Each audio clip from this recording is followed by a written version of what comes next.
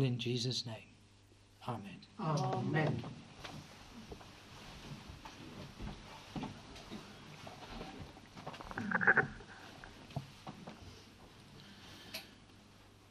So we turn to God's Word in Luke's Gospel.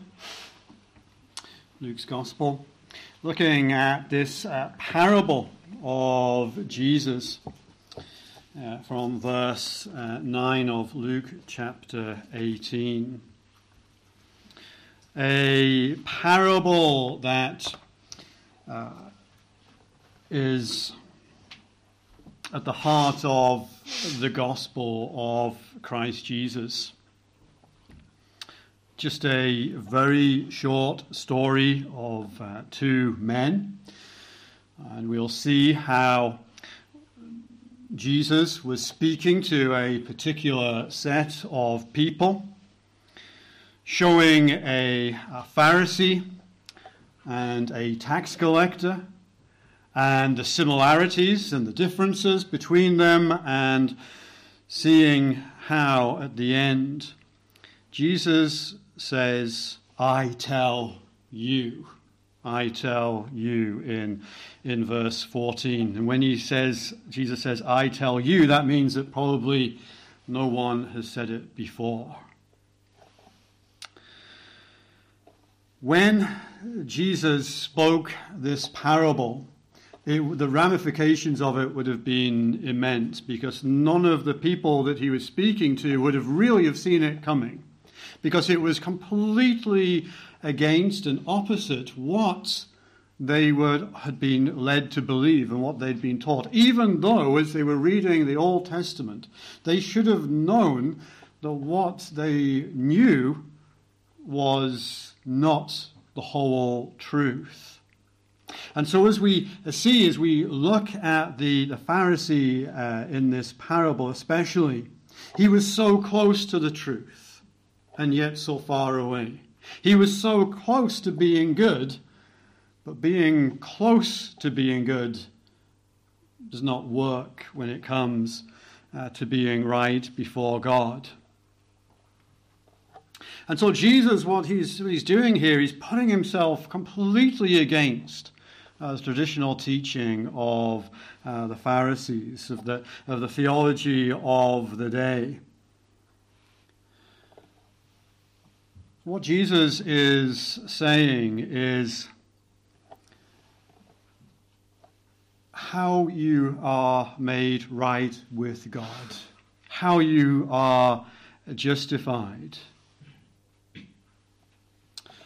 And declaring yourself good or seeing yourself as good does not make you justified. It's really about knowing who you are. And ultimately, it is the tax collector, the publican, who knows who he is, because he confesses that he is a sinner. That he is a sinner who needs to repent and be forgiven of his sins. So what Jesus is going against is that idea that is really prevailing even more in the world today than ever before, is that idea of good people enter into the kingdom of God. If you're good, then God will allow you into heaven. If you have that moral, ethical goodness about you, then you will somehow be acceptable to God. How good are you? And when you're speaking to people, as I've spoken to people, friends, family, they see themselves as good. They don't see themselves as bad. They know that they're not wholly good. They know that they've got a few foibles. They know that they don't do everything that they should correctly. But they're doing enough good compared to bad to be able to tip the scales that God will surely say, enter in, thy good and faithful servant, into the kingdom of God. And as we see in verse 9, Jesus says, and he spoke this parable unto certain people, which trusted in themselves, looking wholly to themselves, that they were righteous. They were self-declaring their goodness. They were self-declaring their righteousness before God. They were self-declaring that actually, yes, I think I'm a good person. Morally, ethically, I'm good. And therefore, by following the rules, the regulations, the laws, even what they would see as the Ten Commandments even, that was good enough to be able to get them into the kingdom of God. They're trusting in themselves, as Jesus says, that they were righteous. Trusting in themselves. They were marking themselves against themselves. Or maybe what they were doing was marking themselves, as we see, against other people. But they're not marking themselves against people who are better. They mark themselves against people who they see as being far, far worse. And certainly we see the Pharisee there pointing at the tax collector especially. And so Jesus here has in his sights the Pharisees. The Pharisees. The people who really kept the law. And we go back a few chapters to Luke chapter 16 and verse 15. Luke chapter 16, verse 15. What does he say about the Pharisees? And he said unto them, the Pharisees, we see speaking about them in verse 14, Ye are they which justify yourselves before men, but God knoweth your hearts. For that which is highly esteemed among men is abomination in the sight of God. God, Jesus says to them, knows your heart. And as we'll see, our hearts are corrupt. But the Pharisees, they look good. They paraded themselves to look good. They made themselves look good. And they thought that by looking good, and that made them good. And really they were deluding themselves. It was an illusion. But they'd bought into that idea that you can be good enough, that God will say yes. Enter in, a good and faithful servant. They bought into that illusion, that delusion. And so therefore this parable that Jesus is speaking, in verse 9 he says, And he spoke this parable unto certain which trusted in themselves, that they were righteous and despised others. And so this evening, if you think that you are good enough on your own, that you can declare yourself righteous before God by works that you have done, then this parable is for you. Because in today's society, as I've said, we speak to people and they think, well, I'm a good person. And they compare themselves to people that they think are not as good as them, and they think, well, obviously, God's going to let me into heaven. I'm not a bad person, they say. I'm a good person at heart. But as we see from Jesus here, this is not the gospel. This is not how you can enter into the kingdom of heaven by anything that you can do yourself, any works, even good works. Because what Jesus is saying is that as we come to the end of it, as he says, every one that exalteth himself shall be abased, and he that humbleth himself shall be exalted. This is that harsh reality of the gospel of Christ Jesus is. The true way of Scripture is not anything that you can make up yourself to declare yourself righteous before God by any work or moral or ethical viewpoint that you may have. It's not about what you do. It's about what Christ does. And so what we have is this Pharisee who is good. I mean, the Pharisees were good. They carried out the law. As we know, the rich young ruler that we read about just a few verses time was a good man. He honoured his father and mother. He kept the commandments. He wasn't an adulterer. He wasn't a murderer. He wasn't a thief or a robber. He probably didn't lie. Although we know that the bar that Jesus set is far, far higher than that, because he says if you think about something, you get angry against your brother, then you have committed murder. We're not talking about people who are ruffians or not good people. The Pharisees were good. The thing is, being good is not good enough.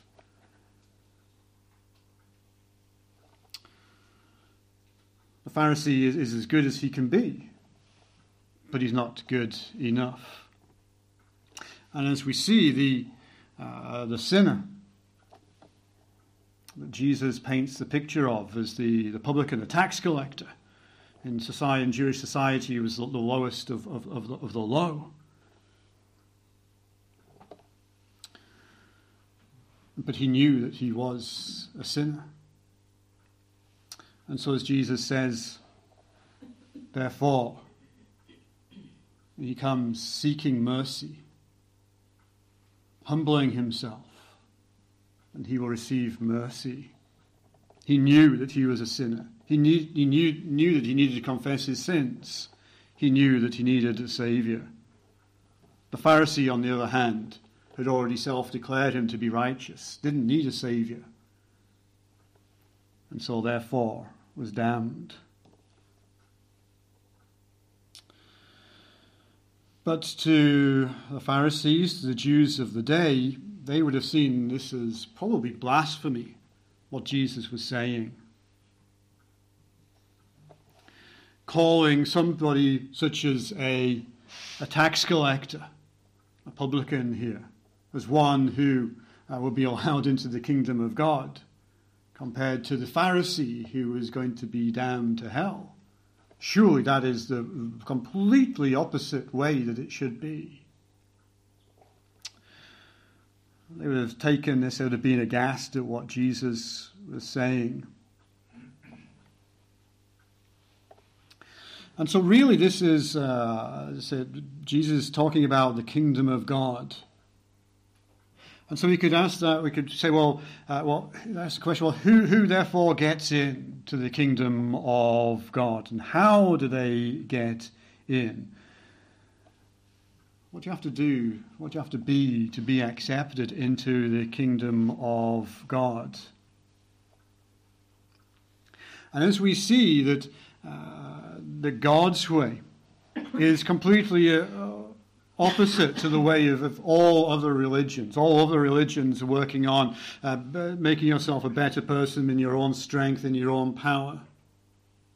Whereas we know with God's way, it's all about what Christ has done for his people.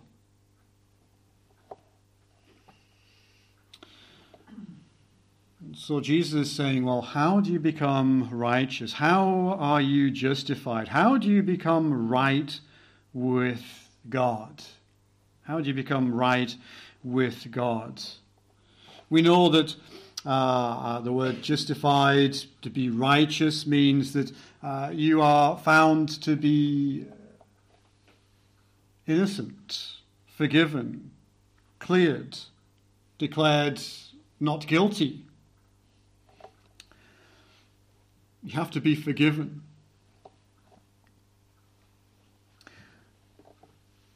And the thing is that the world wants to say, well, I don't need a saviour. I can do this on my own. I can work my way into this position where I can clear myself. I can even forgive myself to a certain extent.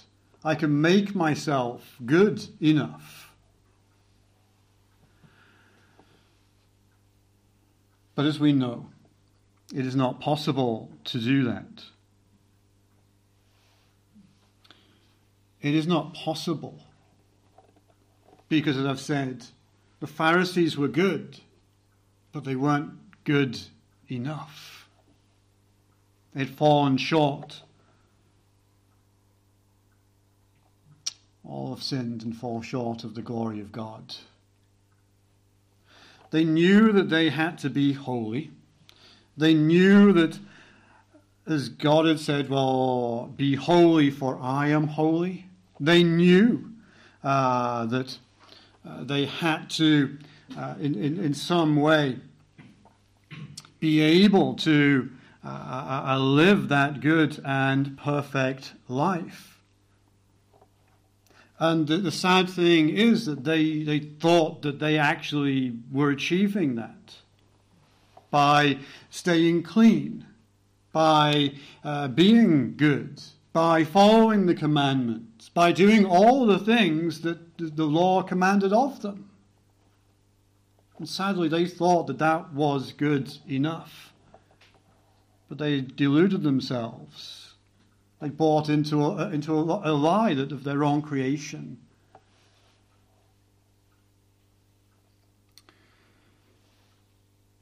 And unfortunately, many today buy into that lie also. Where they think, they feel, they hope that, well, if I'm just good enough, God will let me into heaven. But we know, as we read through Paul's letter to the Romans, you cannot justify yourself. You can't even, as we know, keep God's law fully. As he says, in Galatians, you just can't do it. Galatians chapter 3. If you try to keep God's law, well, you're going to be cursed by it, ultimately. And so therefore you cannot work your way into heaven by thinking, I'll do good works. It is not possible to do that. And so therefore, as I've said, though, this parable, this story is for you if you think that's possible. That you can earn your salvation. That you can do something to contribute to your righteousness, to your goodness, to be just before God. And so therefore we move further on to verse 10. Well, two men, Jesus says, this is the parable. Two men went up into the temple to pray. The one, a Pharisee, and the other, a publican, a tax collector.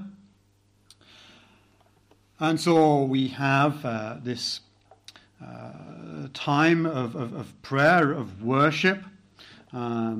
In Jerusalem, the temple, especially 2 times a day, 9 o'clock and 9 o'clock in the morning and 3 o'clock in the afternoon, would be times when sacrifice of atonement was given.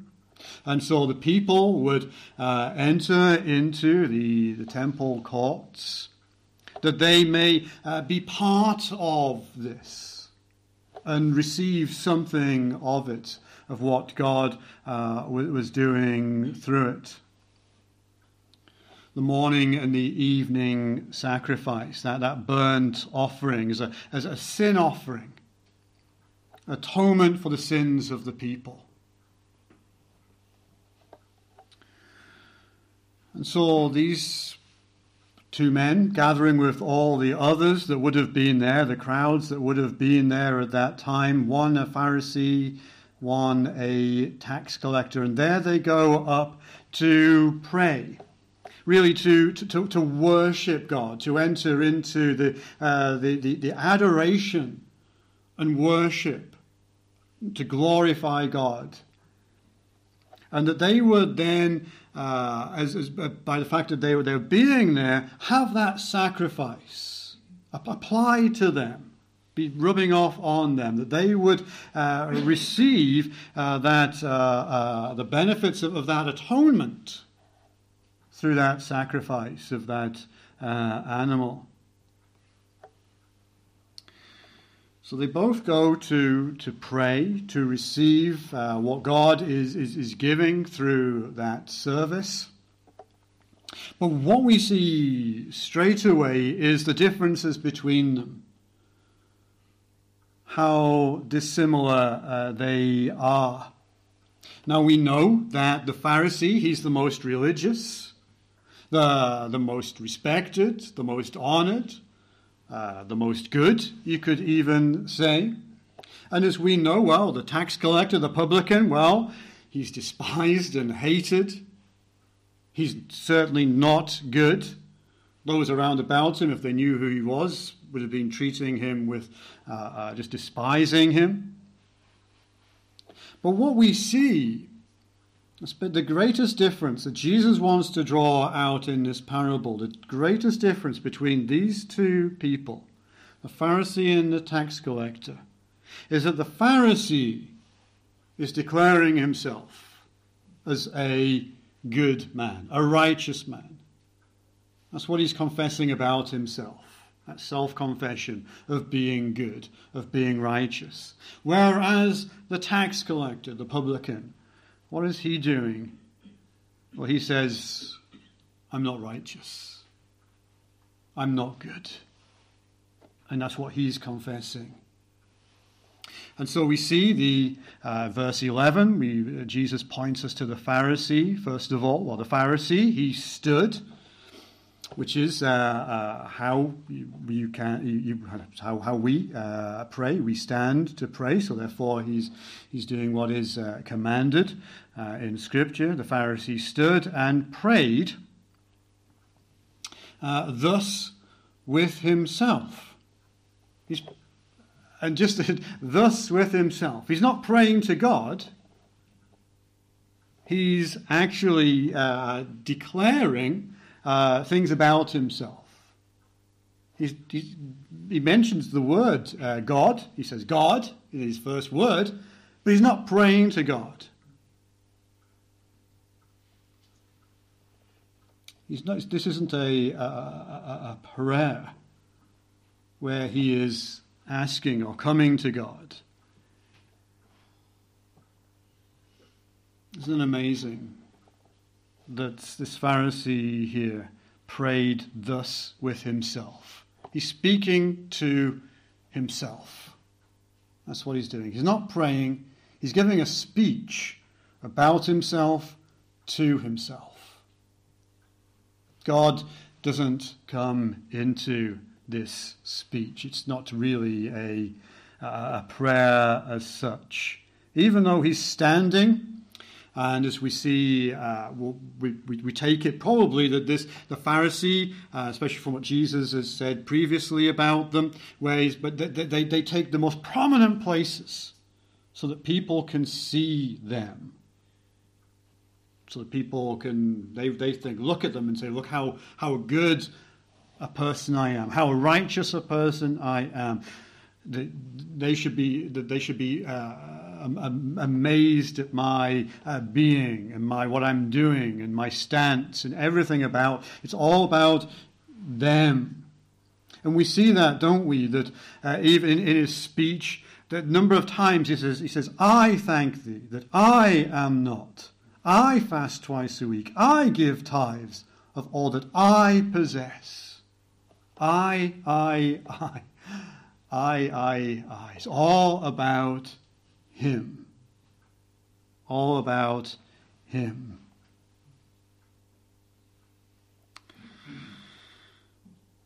He's praying to himself, speaking to himself. It's not a prayer. No relationship at all that he is having with God. I mean, there's nothing for God to listen to answer to. There's no requests or anything like that. He's just talking about himself. He's saying how great I am. And so therefore, you could say, well, who does this man worship? Obviously, he worships himself. He is the center of his own universe. Obviously, he uses the word God at the beginning of his prayer because that's what's sort of expected. But after that, everything that follows is nothing to do with God at all. He doesn't ask God for anything, because what does he need God for? He has everything he needs. Same as the rich young ruler in a few verses' time, where he looks at his life and he thinks, well, yeah, I think I'm doing pretty okay. I'm doing everything good. And so he comes to Jesus to have that validated for him. So what does he say? Verse 11. He says, I thank thee that I am not as other men are. So here he is comparing himself, saying that he is worthy, that he is the one who is far superior to, look at those over there. Well, they're not good, but I am. They're not worthy, but I am. And he says, well, yeah, what is he says, well, extortioners, unjust adulterers, or even, as he gets to that publican, he singles out the tax collector. As I've said, he probably was, in the parable, as Pharisees were obviously it's a parable, but the Pharisees were good. They were good. But as we know, that's not how you enter into the kingdom of heaven. As we know, he uses, in the parable that Jesus is talking about, he can then bring in this publican, this tax collector, because the tax collector, as you know, is the lowest of the low, the one who had bought into the whole Roman ethos of making money, and therefore he'd have extorted his fellow citizens. Taking more money. As you look at just even a few more chapters' time, you come across Zacchaeus. This tax collector, you can't get much more of a difference. Opposite ends of the spectrum. A Pharisee, good. Tax collector, bad. And Jesus uses these two as an illustration of just how these opposites in society, actually we've got them wrong, not necessarily the wrong way around, but how he uses them to turn their thinking upside down. The fact that even the tax collector would have been in the temple would have been abhorrent to the Pharisee. This man that's unclean, how dare he even enter into God's presence? And so therefore, what he says, first of all, this is who I am not. And then he says, and I'm certainly not like that man. And then what does he say in verse 12? Well, I fast twice in the week. I give tithes of all that I possess. Making himself out to be good. Doing more than what is required. And obviously, you remember when Jesus speaking about those who fast. And when he says, well, when you do fast, just don't tell everybody about it. Just do it in the quietness of your own heart. Don't clothe yourself in sackcloth and ashes. Don't have to publicize it. Don't have to even say that you're fasting. But what does this Pharisee do? He stands there in the front and center and says how good he is, especially compared to that sinner over there, that tax collector. But as we know, as Jesus already said about the Pharisees, God knows your heart. It's not about what happens on the outside. God knows the heart of this Pharisee.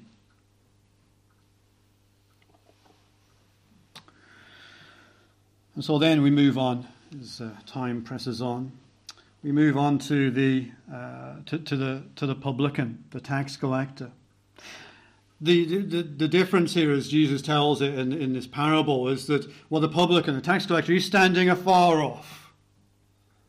He's standing at some distance. He's probably standing as far away as he possibly can while still actually being in the temple and still able to take part in the service, as it were. Can't get much further away. He's far off. why is he there? Why does Jesus put him there in this story, in this parable? It's because he realizes, this tax collector realizes, he's not worthy. He's not good enough. He's not worthy. He's a sinner. He knows that he's rejected by the whole of society. Not just society, but also probably God. He knows that he sinned against God. He knows that he really, to a certain extent, has no right even to be there. And yet, he comes because he knows that that's where he should be, in the house of God. He stands far off. And then he would not lift up so much as his eyes unto heaven. The Pharisee standing with his arms out, his face up, his eyes pointing up so the glory of God can hit him full in the face. Because he thinks to himself, I'm right, I'm good, I'm just. The tax collector is just trying to make himself as small as possible. He knows who he is. He knows that he cannot lift his eyes up to heaven. He's unworthy. He's full of shame and guilt. And so therefore he confesses it. He confesses it. But also what he's doing is he's striking his breast. He's striking his breast. We see this in a few chapters' time. If you turn to the cross, Calvary, you see it in Luke 23, verse 48.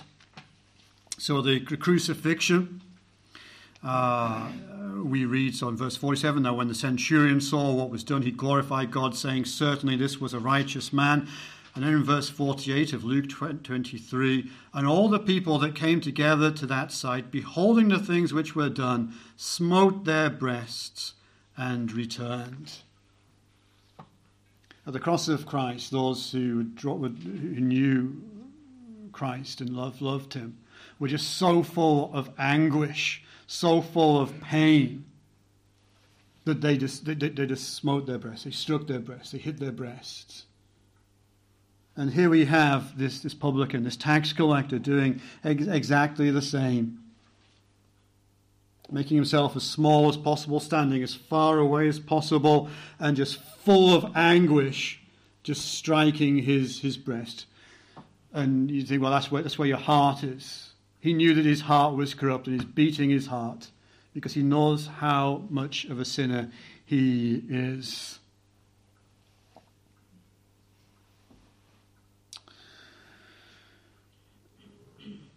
And what does he say? God, be merciful to me, a sinner. God, be merciful to me, a sinner.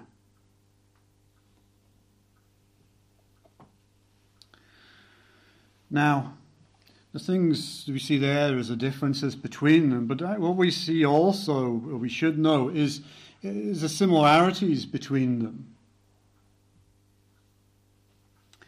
They both knew that God was to be worshipped, honoured and adored. They both knew about the sacrifices. They both knew about atonement for sin.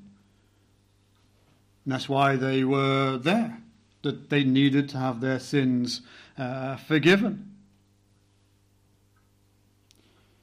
The Pharisee believed in God. It's not as if he didn't believe in God. The Pharisee believed that God was a God who forgave.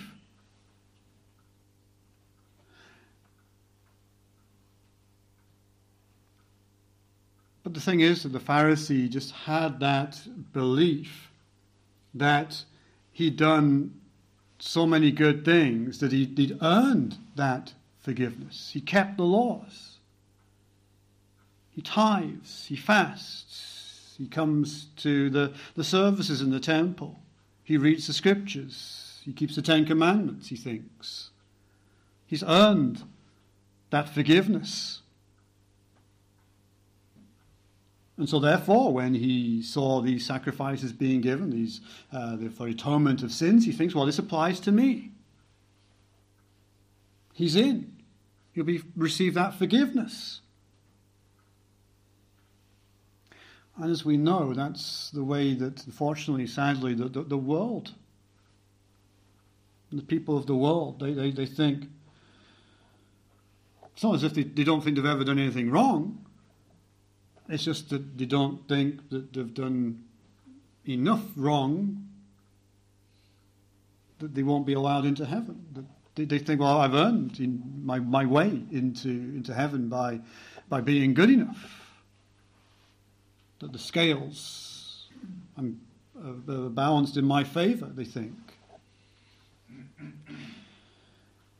But what we see with the tax collector, the publican, what does he say? He says, God, be merciful to me, a sinner.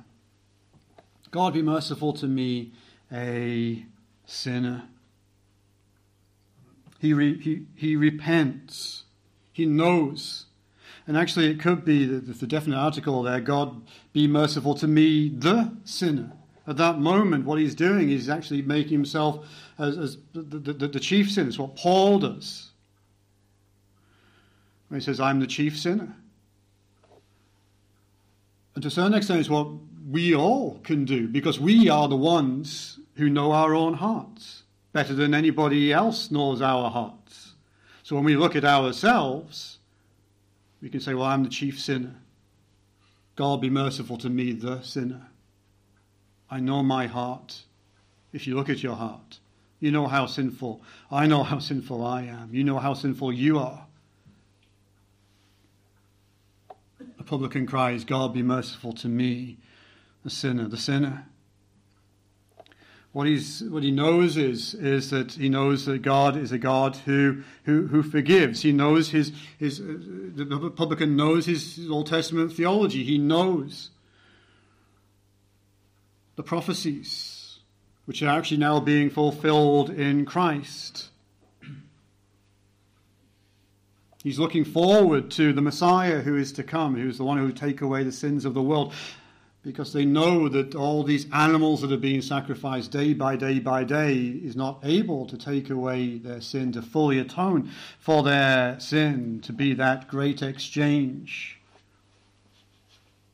And so he cries out for mercy. He knows that he is a sinner. He confesses his sin. He repents and says, God be merciful to me, the sinner. And as in the parables, he's looking at the sacrifice being given upon the altar and that atonement, he's looking for that forgiveness. He knows the prophecies in Isaiah 53 about the one who is to come, who will take away the sins of the world, the one who would bear our iniquities, die in our place, being wounded for our transgressions, buried for our iniquities, that we may be forgiven, have peace with God.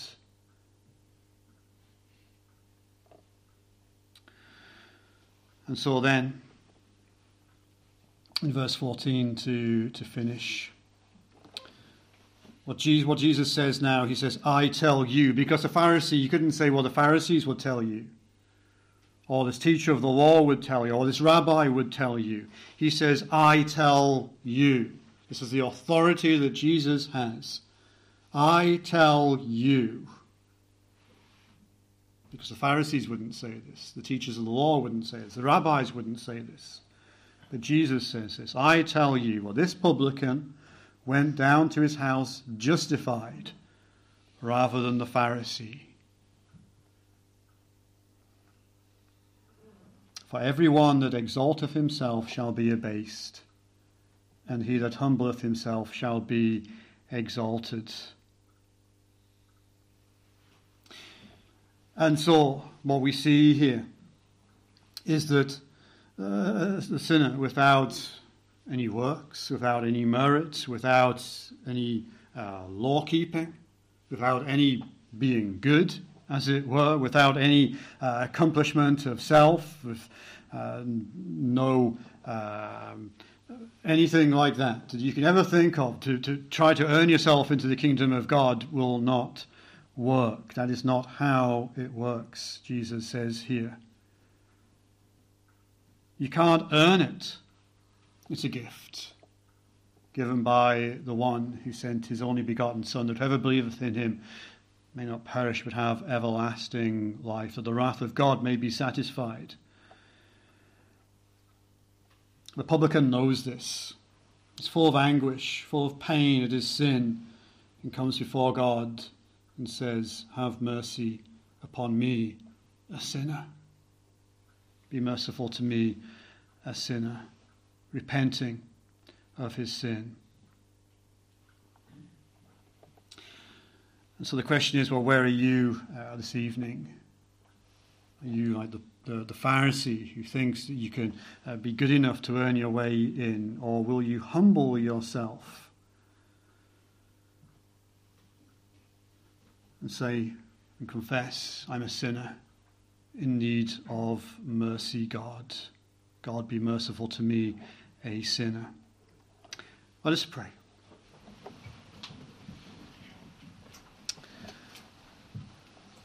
Our Father God, we come to you. We pray that you would humble us before you, that we'd be like the publican in this parable, and certainly not like the Pharisee.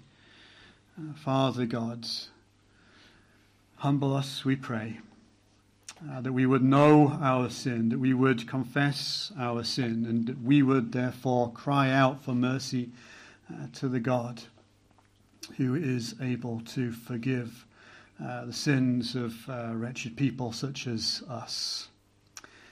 We know, Jesus, that you went to the cross, that by your blood that was shed, you paid the price with that great exchange. The atonement for sin was given, that no longer would an animal sacrifice need to be given, but once and for all, you sacrificed yourself on the cross, that any who believe in you may not perish but have everlasting life. And so we pray that this night we would know this and pray for mercy. In Jesus' name and for his sake we pray. Amen. Amen.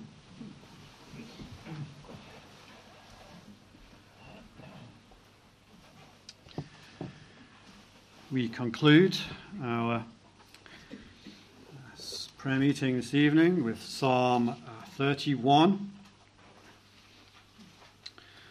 First 4 verses of Psalm 31. Psalm 31, in thee, O Lord, I put my trust. Shamed, let me never be. According to thy righteousness, do thou deliver me. Bow down thine ear to me. With speed send me deliverance. To save me, my strong rock be thou, and my house of defence. The first 4 verses of Psalm 31 to God's praise. In thee, O Lord, I put my trust. Shame let me never be. According to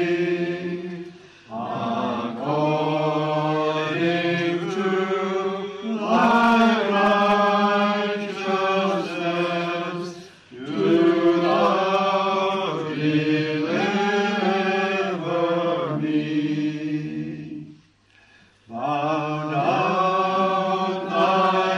thine ear to me with speed. Send me deliverance.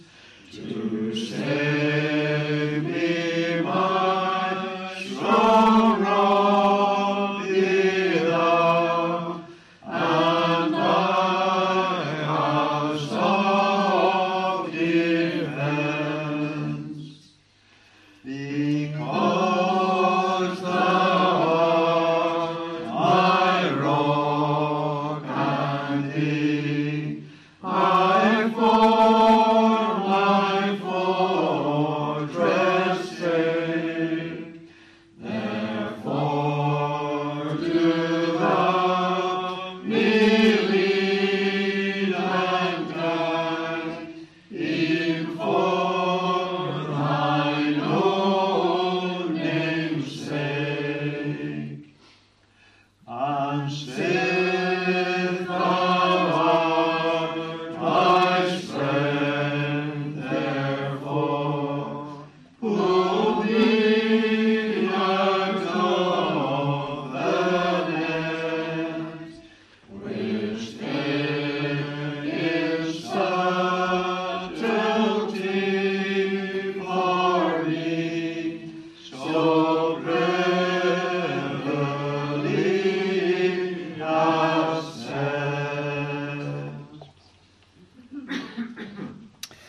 intimations, services on Sabbath, 6th November, the usual times 11 a.m. and 6:30 p.m., taken by myself. Doors, communion services from tomorrow till Monday, 7th November. Friday and Saturday at 7:30 p.m, the Sabbath services at 12 noon and 6:30 p.m, and then Monday at 7:30 p.m. And the services from Friday to Monday will be taken by the Reverend David Fraser. A TBS Northern Scotland Conference is to be held on the 11th of November from 3 p.m. to 8:30 p.m. at the Culduthel Christian Centre. Booking is essential, but there is no charge, and further details are on the flyers on the vestibule table. Now the benediction. May the grace of the Lord Jesus Christ, the love of God, and the communion of the Holy Ghost with you all. Amen. Amen.